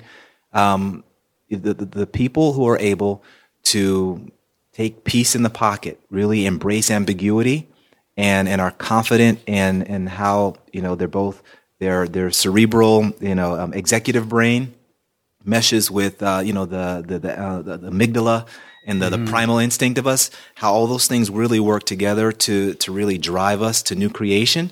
Those are the people who are, again, changing the game. They're the ones that we're looking to now for direction. They're the ones who are solving problems and are coming up with the solutions that are helping us, set new courses in today's society. And schools are people. There's enough momentum out there where people are recognizing that's how we need to really engage our kids. That's how we need to prepare them. We need to teach them how to think, dream, and create, how to collaborate collectively as a creative unit, but at the same time, not sacrifice your own individuality and the uniqueness you bring to the table. And when we work in environments, dynamic environments like that, that's when beautiful and magical things happen. And we see it all the time. We're seeing it right now in different, breakthroughs in technology. And that's what excites me. That's what excites me about the state that we're in at this point. Again, it's a tough economy, and we're all struggling, and we're all trying to figure it out. But the hope that I have is that we are figuring it out, and there are people who decide to embrace their ability to combine their creativity with a definiteness of purpose and spirit, this resolve that makes them unstoppable. That we come to new breakthroughs and new solutions. Right. It's all about living your epic life. Yeah. So let's talk about that. So before we get into that, I'm going to have to say goodbye right now. So anyway, it was so beautiful seeing you. Please give my love to your family. And I want to be a part of the Epic program, and I want to work with you. And so I'm going to be calling with all the other listeners. Oh, awesome. Right. Here, let me give you a hug. All right, babe. See you in a while. So Live Your Epic Life, which is Byron's website and his program. So I wanted to talk a little bit about what that's all about. Like, what is it? How do you get involved? What are you going to get out of it? Well, Live Your Epic Life, liveyourepiclife.com is a ongoing experiment in the realm of infinite possibility. If I can give any more of a vague response, basically in a nutshell is I want to empower and challenge people to live their legend and ultimately leave a legacy. Where did this desire to try to empower people come from? I mean, is this as a result of, we didn't even talk about this, but you have a background as a pastor, and you obviously have this, this past that informed all of this kind of thing. I mean, where is this drive coming from? I think from initially it just comes from the conviction and belief that I truly believe that God didn't make a mistake when He made us. And all of us are uniquely gifted with a gift mix of stuff that will then allow us to bring and create new valuable value added contributions to this world. I definitely believe that. I truly believe that. And if I look back, or when I look back on my life and I see there's a common thread and theme, no matter where life took me and what season I was in or what job I did, the common denominator was always me wanting to get the best out of myself and the most out of my life, really tinker, kind of be my own, I always say I'm in constant beta, we're all in constant beta mode. So really, really trying to get the best out of myself. And when things didn't work out, really going inward and examining, okay, what was the inner breakdown? So always being a student of human dynamics and my own performance and trying to get the best out of myself. And then two, even more so, feeling even greater satisfaction when I inspired or empowered or challenged someone else to do it. So I was always a better relay swimmer than I was an individual swimmer. Or in individual races, not because I didn't like to swim individual races. There was something about being a part of that team, that team dynamic that allowed just got me more excited about doing whatever it is we were doing.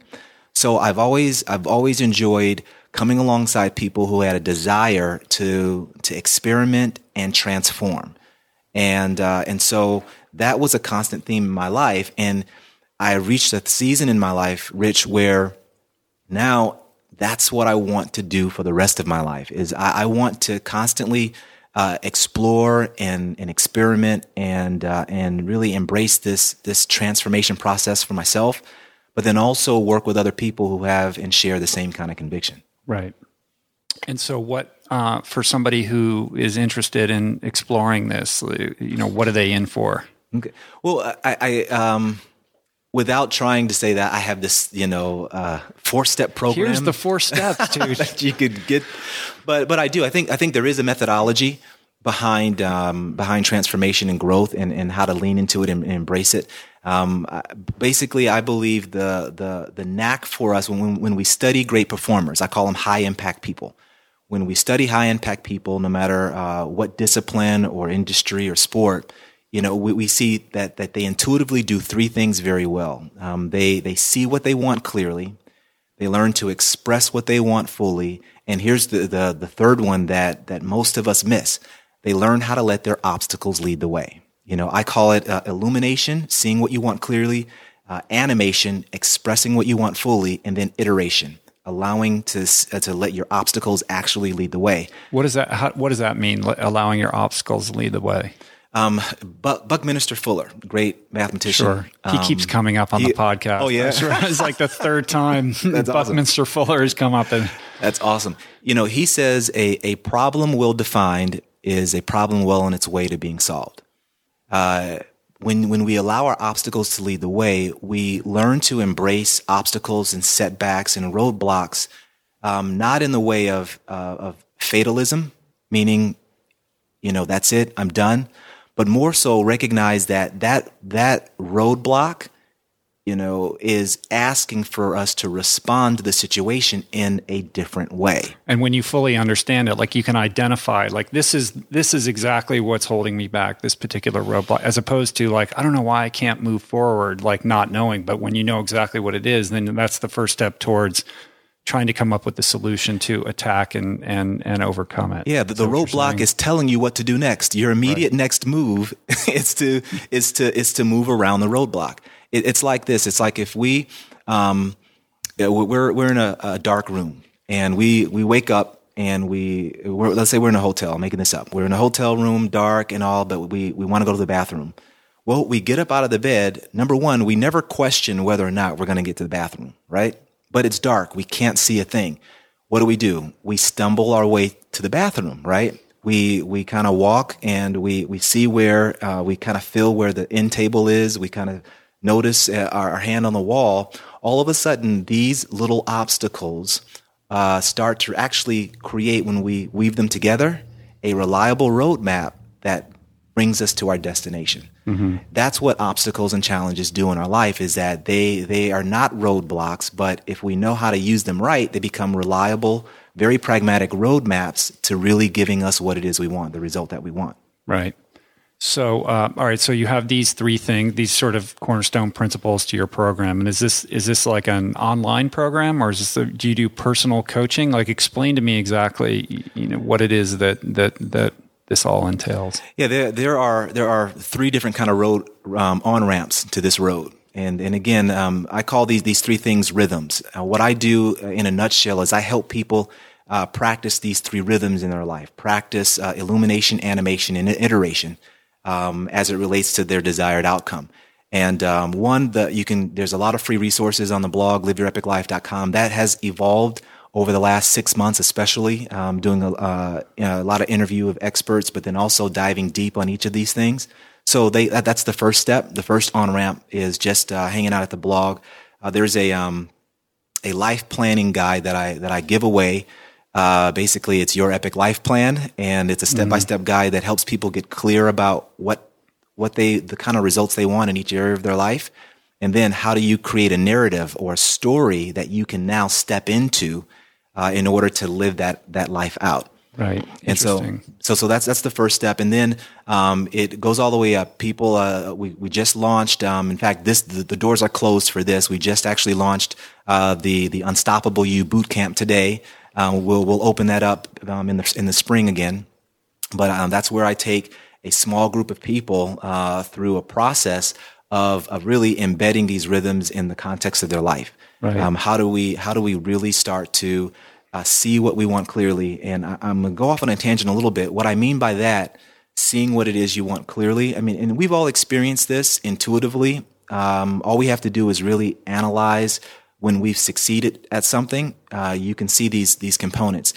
When we learn to see something clearly, what we've learned to do intuitively or by design is translate a future desired outcome into its present day equivalent or present day approach to doing life.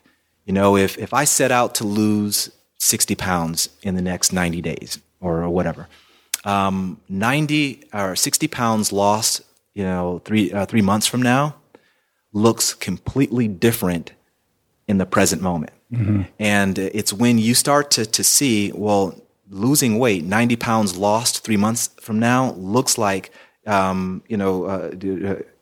new, type of diet, a restrictive calorie, a high nutrient, low calorie diet, being able to engage in exercise that allows us to, again, expend more energy than we're taking in, and then the proper rest and fluid intake of water, mm-hmm. Not drinking our calories. And I'm being generic in the whole description.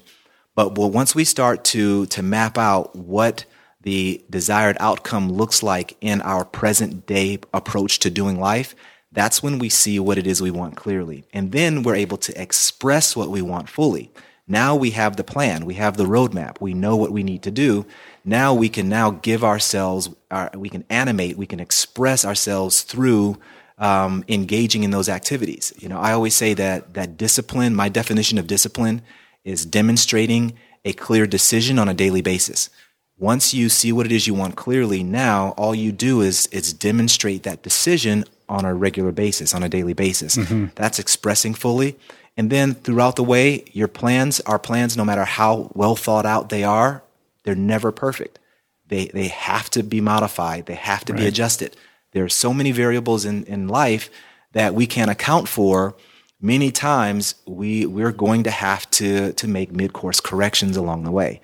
And so that's where the ability to iterate on the fly and incorporate that into your rhythm, your lifestyle, that's where the magic happens, because that's when you become unstoppable. Right. But essentially what you're saying is you're creating a calculus and a methodology for transformation and breaking it down into components that are digestible and understandable, and rooting somebody in the present and in accordance to a plan to get somebody where they want to go. Right. Exactly. Exactly. Because that's great. Well, I mean, what do you think is the primary thing that holds people back? I mean, it's so, I say this all the time, but people say, people don't change. They don't change. And it's like, yeah, they do. You can change. It's not easy. Mm-hmm. And, usually pain is the motivator. When your back is up against the wall and you have no other choice, then you can change. But how do you, but willfully and voluntarily changing to grow and expand is it's the big challenge that everybody wants and people just struggle with the most. And what do you think is holding people back? Well, of course, the proverbial and the popular answer is fear. We're all afraid at some level, but let's just kind of dissect that a little bit. I don't think it's really the fear that holds us back. I think it's finding out the truth that really holds us back. I think all of us at certain points in our life, we have a romantic vision of how things are to play out. And whenever we want to embark on something that we've never done before, we automatically have this, again, we have a vision or this idea of the way things should be. And whenever we start to now pursue that, we start to recognize and experience the way things are. And when the way things are don't immediately match up to the way things should be, all of a sudden we get uncomfortable, we get disappointment. That's when doubt, discouragement, distraction, all these things start to flood into our life. And we end up protecting that idea in our head, and it's safe there. Again, it's safe there. We control it, and we fall in love with the idea of doing something unique, something great, something exciting. But we're not willing to go through the process of wrestling through the way things are, as we manifest or as we start to bring that into volition. So I definitely believe that fear is a factor, but we can use fear as a tool. Like you said, fear is a gift. I said that earlier. Fear is a gift. And so it's not about being afraid of something. Embrace it. Yeah, everyone's going to be afraid the first time and the first few times we try things. Everyone's going to fail the first times, the few times we try things. Failure is a part of the process. So let's retool fear into excitement. Let's start focusing on instead of anticipating that negative outcome. Oh, you know what? I'm finding evidence that what I think should happen isn't going to happen, so I'm going to stop. Mm-hmm. No, let's start, you know what? I get a clear picture of what could happen, but I'm not going to own that. I have no control over that.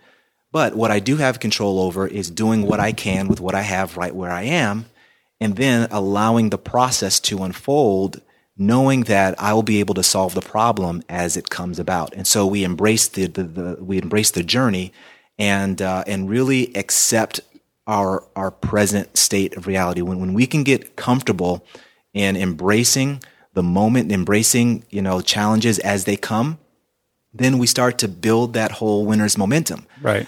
We start to recognize that, you know what, I can solve that problem. Oh, you know what, there's a resource that I've always taken for granted or I've ignored that's right in front of me. Let me use this.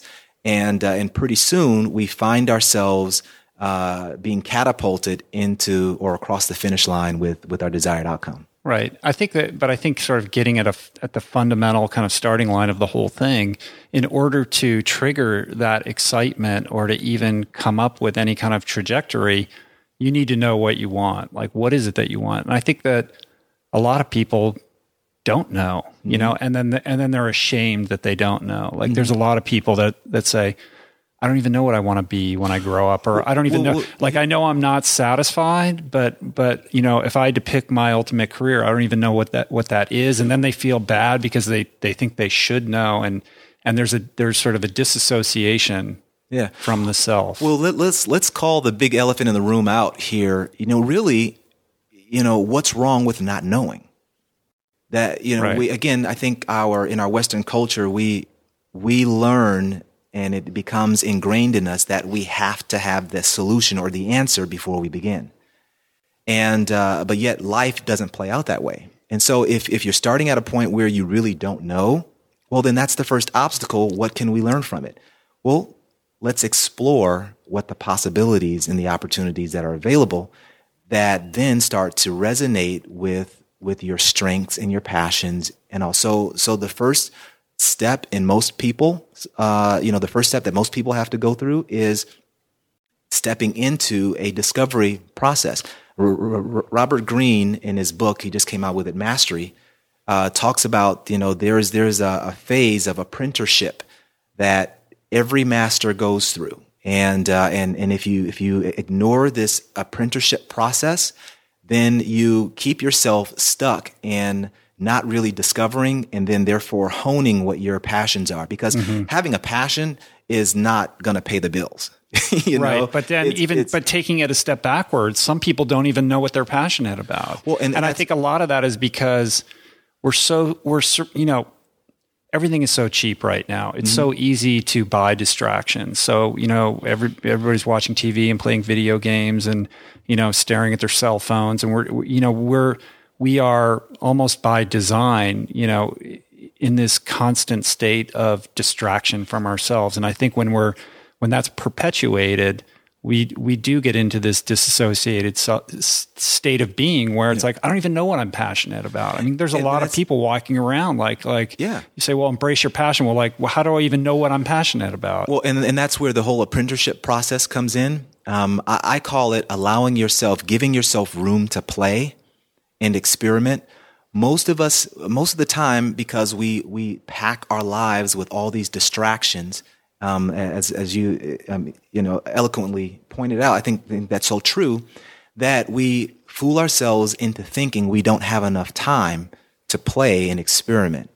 It's only when we allow ourselves the room, the space to become an apprentice, to allow, even it gets harder as an adult as we get older and we move into and we operate in this professional zone. The older we get, the more we're supposed to know what's going on. Mm-hmm. And so the more we like to hide the fact that we really don't know what's going on, So it's easy. We get into that momentum. We get into that mindset that then keeps us stuck.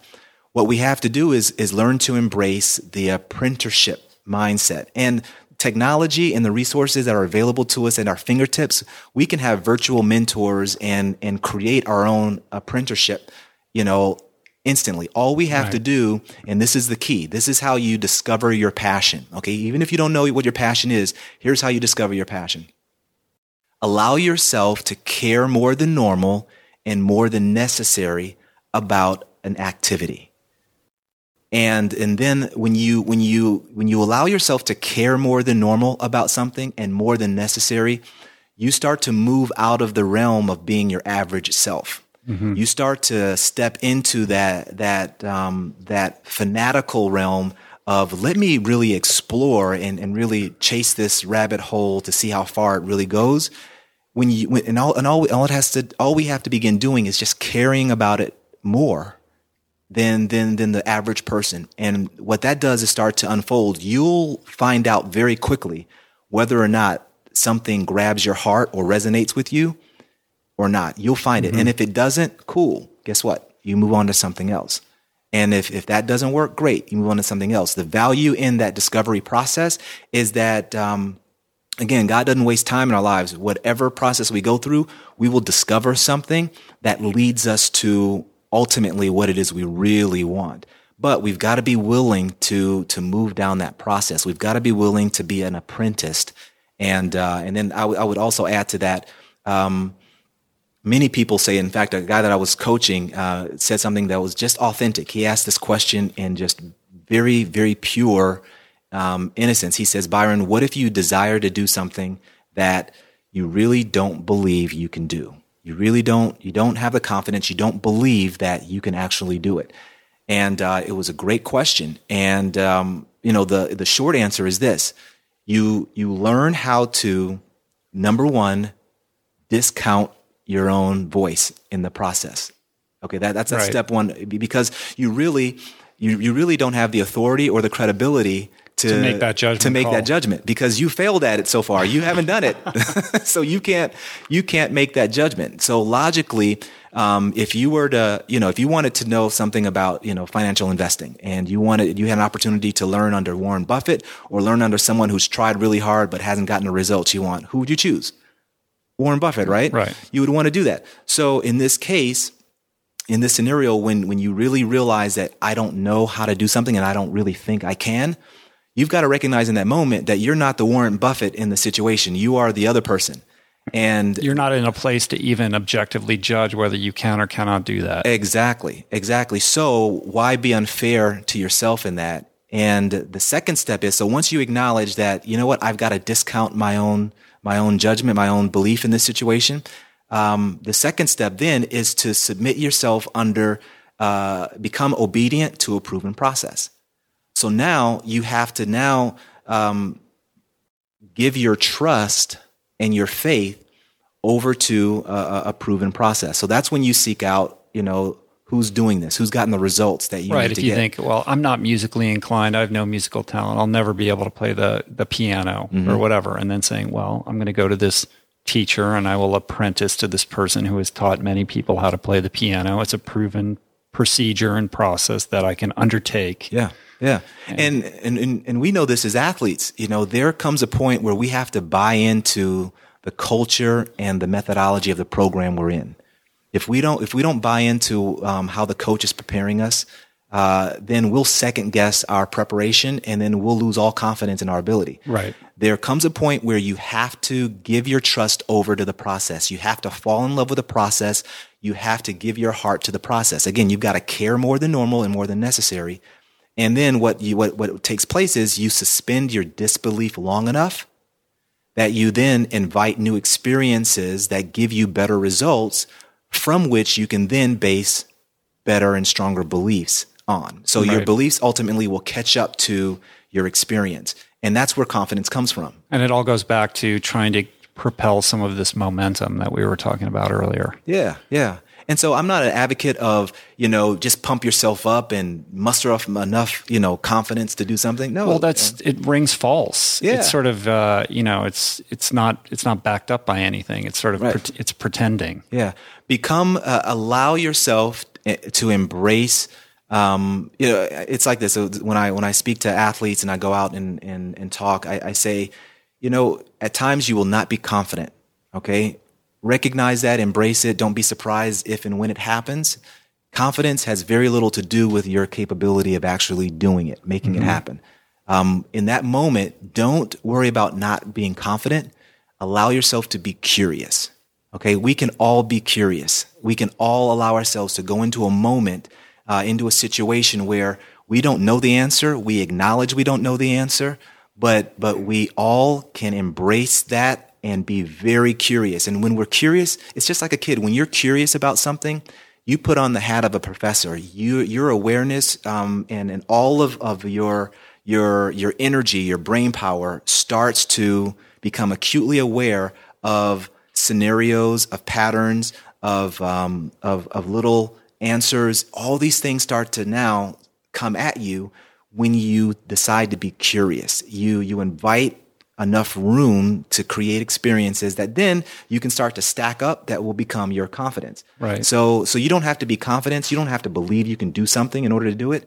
Just allow yourself to be curious enough to move through that moment in that period of ambiguity, and then allow the small incremental results you get to dictate your mid-course corrections, so that ultimately you will cross the finish line. Right. And that confidence will come as a result of that. It's sort of like acting as if it's like, I don't believe this is going to work, but I'm going to show up and do it anyway. And then over time, the sort of objective feedback becomes undeniable that, oh, actually I can do this, or, I proved myself wrong. And I always talk about this too. It's sort of understanding that, your mind is not always your friend. And, when it's firing signals off saying you can't, or, I stink, or I'll never be good, or whatever, those are just messages, and that you have a choice, like your higher self has a choice to give those credence or to dismiss them and say, hey, that's interesting that my brain is trying to tell me that I can't do that. But, I'm just going to shrug that off and not pay attention to that because,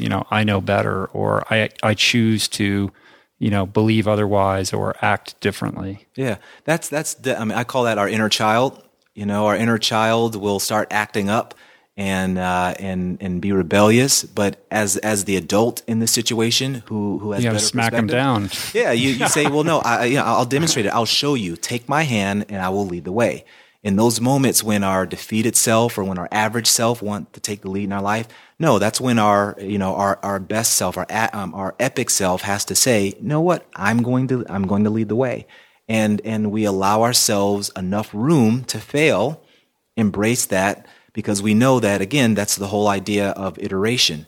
We recognize that, my failure in 1996 wasn't the end of my life. But I was able to ultimately use that failure to set up future success in different areas of my life. Likewise, that's the attitude and the inner culture we have to embrace in order to really do things that are meaningful in our life. And I know I'm throwing a lot or going off on tangents here, but it's for the same reason why I'm not an advocate of setting goals the way we've always been taught. In school, I'm not an enemy to setting goals, but I think we limit ourselves a lot when we get trapped in the need to set goals. What I do believe in is, not setting goals is not a license to not just do anything in life. I'm not talking about that. I'm talking about actually learning how to engage vision. So learning to stop setting goals and start engaging vision. What that means is learning how to own a process and a plan in our life. Many of us are afraid to make a choice, make a decision, because we're afraid that decision will be wrong. So we settle into this idea that I don't know what my passion is. What we're really saying is I'm not willing to make a decision to draw a line, a definite line in the sand. I think that's very true. That's interesting. Yeah, and go with this, good, bad, or ugly. But it's only when we decide to make that definitive decision will we find out, and we'll find out quickly, whether or not it was the right or wrong decision. But if it turns out to be the wrong decision, that's okay. Right, to give yourself permission to make the wrong decision. Yeah. I think that goals are they have their place in the sense that they create that structure for people who operate well within that kind of a paradigm, like myself. But I think you're correct in that what happens with goals is that they're not only are they limiting because you're putting a cap on it, and are you the best objective decision maker to decide what you're capable or not capable of? Right. Like probably not. Right. Yeah. And secondarily, they tend to be very destination oriented, where instead of journey oriented. So it's sort of like all about the obvious example is always the weight loss example. Like I want to lose 10 pounds or I want to lose 50 pounds, and it's all about getting to that day, or crossing the finish line at that marathon or whatever it is. But then it's sort of the question's never asked like, well, now what? Right. Like you get there and then you have the sort of, well, what am I supposed to do now? And then the kind of weird emotions that swirl around, what happens next? Because it was all about getting to that end point as opposed to being actively engaged in the moment and in the destination and in the journey. And even, you hear it all the time. People that achieve these goals, whether it's an Olympic gold medal or whatever it is, they'll always tell you like, well, it was really, thinking back on everything it took for me to get there is where the best memories are and where I really can engage the joy was in that process and in the journey. Yeah. And while I definitely believe that the magic and the beauty and the nectar is in the journey, like you, I am a results guy. I like to see results, but I also think that let's live a life that's prolific as opposed to goal oriented.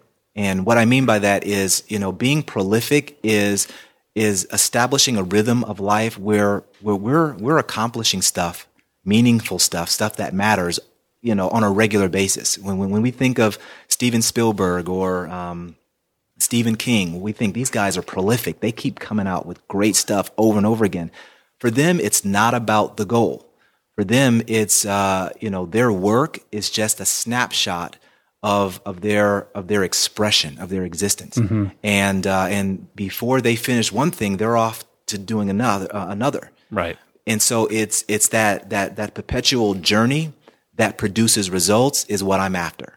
That's living prolifically. That's what we want. And guys will tell you, people will tell you again, after a big event, after the Super Bowl, why is it that we hear story after story of people doing something great, and then immediately, a short time afterward, they blow their brains out, or they go off on the deep end, or something, and we're like, how did that happen? It's because partly they got themselves so wrapped up in defining who they were in that moment when the moment was gone. If they didn't immediately have another hill to conquer, they were lost. Well, I say, let's not limit ourselves by that. Let's have definite checkpoints. Let's have moments where we can celebrate victory. I'm totally into that. But instead, let's create a lifestyle and a culture within ourselves where we're producing these things on a regular basis. It's basically just a constant manifestation of who you are. So as opposed to, I want to win the Super Bowl, it's like, or if you're Spielberg, it's just, this is what I do. I'm doing it all the time. I'm on to the next thing. And you're not overly attached to the result of any one thing, because that's not your focus. Right. Your focus isn't, crossing the finish line at the marathon or what the scale says that day. It's just, this is what I do now. This is who I am, and I'm constantly expressing it. Exactly. It's a completely different perspective on the whole thing. But that's amazing. That's very interesting. Very good. Yeah. Cool. Live prolifically. Yeah. Let's live our your prolific epic life. Live our epic life. And here's the thing. The reason why I say epic, I know that for some that's kind of over the top. Live your epic life. That's birthed out of the conviction that we all have a story to tell in our life. And every epic tale, whether we read it or in a book or watch it in a movie, has three main elements, right? You have a flawed main character who decides to embark on some type of ambition, who ultimately must come up against an antagonist or conflict in order to do so. And it's in that process that the person's story plays out, that a transformation has to happen, that ultimately allows them to be positioned, to position themselves to actually accomplishing what it was that they once thought was impossible. Right. And what I believe is what makes for an epic story also makes for an epic life. Well, we all have that story, it's this Joseph Campbell hero's journey, and it's incumbent upon all of us to, be the hero in our own movie. Mm-hmm. You know what I mean? Stop being an extra or a supporting actor in your own biopic. Well said. Well said. Yeah, exactly. Yeah. And we all have that power within us. We all have that power, and it does require a decision, and it doesn't mean that it's easy, and it's not about buying a book that's going to give you the 3 steps where you're not going to have to do anything and your life's going to change and you're going to lose weight and all that kind of stuff. You have to take personal responsibility for it. Mm-hmm. But if you're willing to do the work and take direction and engage in this apprenticeship, which is sort of a lost art form, in which we all used to kind of grow up within the construct of, that's kind of gone away. But I think because technology is becoming so predominant as a part of our economy and so specific, that's really coming back. I mean, if you want to be a film editor, you have to apprentice with a film editor. Yeah. You can go to school and learn the software program, but I think that you're seeing a resurgence of that, and I think that that's a good thing. Yeah. It's sort of like, when I went and worked in a law firm, I had partners and senior associates that I reported to. But it wasn't an apprenticeship. There wasn't like one guy who said, I'm going to teach you how to do this. Mm-hmm. And you're going to follow me around and do everything I do. You know what I mean? And I think that we could all benefit from having more of that in our lives. And we could all benefit from having, a support system, a strong mother who believed in you, and a Jeff Armstrong at the YMCA who went the extra mile to look out for you because he believed in you.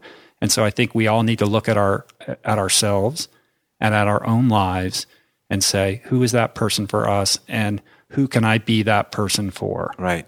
Oh, you just said something, man, that's, I think, magic, powerful. There are situations and people out there right now who, when they honestly look at their life, they don't have that person. They don't have a mom who was totally sold out to investing in them. They don't have that person who was a champion for them, even if and when they didn't believe in themselves. Yeah, they are. But here's the key, and I go back to what you jarred this in my mind. My 8th grade teacher always said the fastest way to master or learn anything is to turn around and immediately teach it to someone else. Yeah. Well, you can reverse engineer the whole apprentice process, where you just decide that, you know what, I am going to teach or invest in someone else and show them, demonstrate to them how to get results in this area of your life. And if you just do that, if you just even start there, have the courage to start there, all of a sudden you will start out of the woodwork, resources and relationships and things you used to take for granted that you look at a different way will then become your teacher, that they will become your source of content and information that now starts to funnel through you. And in the process of you just inviting someone else along the process with you, you begin to practice the very thing you once thought you couldn't do. So really learning, and if you don't have anybody that you can think of right off the top of your mind that's your champion and all that, that's no excuse to not immediately turn around and invest yourself, put yourself on the line, call yourself to the carpet and say, you know what, I don't quite know how to do this yet, but I am committed to showing and demonstrating someone else the best approach to do it. And just putting yourself in that position immediately, all of a sudden, you now become this honing device where all these resources and all of the information you need will start to come together for you. And in the process of you sharing, you giving yourself, you pouring yourself into someone else, you benefit in the process. Yeah, absolutely. I mean, that's something I learned a long time ago, and is a key cornerstone in recovery. Essentially, that if you're feeling stuck or you're unhappy or you get wrapped up in your story of why your life isn't the way you want it to be, or you're getting all sort of what's the word for it? Just sort of self-defeating and running these patterns in your brain. You can't think your way out of that. You've got to act your way out of it. And the best way to act your way out of it is to reach out to somebody and be of service to them, whether it's somebody who's less fortunate than you, or it doesn't even matter the form in which the service takes. It's the simple act of doing that gets you out of yourself and into somebody else. And there's something magical about that will shift not just your perspective, it will shift your energy, it will shift your life. And suddenly you start to forget about your problems. And, and there's a joy in that. And you will always end up reaping more than you're giving every time. It's like this weird spiritual equation. Yeah, and not only that, there's science to back that up as well, because as we begin to practice again, express ourselves, animate, do these different things, we now start to engage and call on our nervous system to fire off in new and different ways. And create new neural pathways that ingrain new behaviors and new responses to external stimuli or to triggers. So what used to trigger a certain behavioral pattern now triggers a more empowered behavioral pattern. Mm-hmm. And so all that starts to happen when, again, we allow ourselves to pour into others. And again, we hear it in different language in business. And Seth Godin's a big proponent of this. When you start to deliver value, when you start to give away your best stuff, all of a sudden, what happens? People start to see you as the trusted authority, and pretty soon, even though they could get the same stuff from someone else, they choose to get it from you. Well, in the process of you doing that, you begin to own being that trusted authority, and everything now starts to become second nature. So what happens in business also can happen in every context, in every area of our life. Right. Amazing. Hope that makes sense. No, it does, man. I think that's a great place to start too. How long? Well, we've been going for 2 hours. Man. Oh, wow. we gotta sew it up. Yeah. I think we did it though. Yeah. Oh, this has been awesome. This has How do you been feel? a lot of fun. I feel right? good. Yeah. You want to get anything off your chest? Well, you know what? I feel like jumping on the bike and running. I'm pumped right now. Yeah, me too. I'm gonna go run. Yeah, I think I got my bike right over there. You want to borrow it? Right in the garage. So, this is fantastic. Thank you so much for your time. Rich, it's really great to have you, man. And I'm a better man for having you in my life. Man, I just want to tell you, I know there's a love fest right now, but you and your story inspire me so much. I mean, just your story of finding ultra inspired me to get off my butt and do my first Ironman. Right, that's right, man. You definitely walk the talk, brother. So thank you. All right, thanks, buddy. So for people that want to hook up with Byron, they can find him on Twitter. It's Byron Davis 7, right? Byron Davis 7. Mm-hmm. The website is it Live Your Epic Life? Yeah, liveyourepiclife.com. liveyourepiclife.com. Or unstoppableuhq.com. I didn't know. I didn't check that one out yet. Yeah, Unstoppable All right, cool. And they can sign up there. They can read the blog. They can check out upcoming. You have any kind of upcoming speaking engagements or any kind of group activities for people that would maybe want to contact you in person or? Yeah, well, on the unstoppableuhq.com website, although the boot camp is closed right now because we're working, we have a small group of people going through this 3-rhythm process. It'll open up again in the spring. And the people can, again, leave their name and their email just to be on the notification list. All right, man. Cool. Anywhere else? Anything else you want people to know about? What about Annette's site, the Healthy Moms thing? Yeah. I've been very excited about her. Annette just retired from Pro Beach Volleyball. She did the Olympic thing. She did the You know, she got her star on the Walk of Fame in Malibu. So anytime someone goes down, she did. I didn't know that. Yeah, so she's queen of the beach. So, wow. So she's done there. She's been there, done that, and now she's moving into a new phase in her life where she's on this mission to empower moms to take back the health and fitness of their kids and their families and themselves. So her website is Live Your Epic Life. Moms, Fit Kids. Yeah, fitmomsfitkidsclub.com. She's creating a community of moms who want to take back their own health and fitness and then take back the health and fitness of their families. So fitmomsfitkidsclub.com. And then her regular or branding site is getfitwithanet.com. Cool. All right, man. Thanks so much, dude. Thanks a lot, Rich. Appreciate it, man. So thanks a lot for stopping by. We hope you enjoyed the show. If you want to support the show, you can click on the Amazon banner ad on richroll.com in the podcast section. If you're going to buy something on Amazon, you click through there first, and it'll throw a couple nickels in our pot and won't cost you anything extra and helps support us, keep the bandwidth flowing. I want to buy a new microphone, stuff like that. Or you don't have to. It's okay. Chai Lifestyle, you can check that out. That's where we have our products and services. We have a digital e-cookbook, Chai Seed, which is 77 pages of awesome plant-based nutrition recipes. My Chai Repair athletic supplement, plant-based protein product. Julie's meditation program, Chai Release, which is pretty awesome. We're getting some great feedback on that.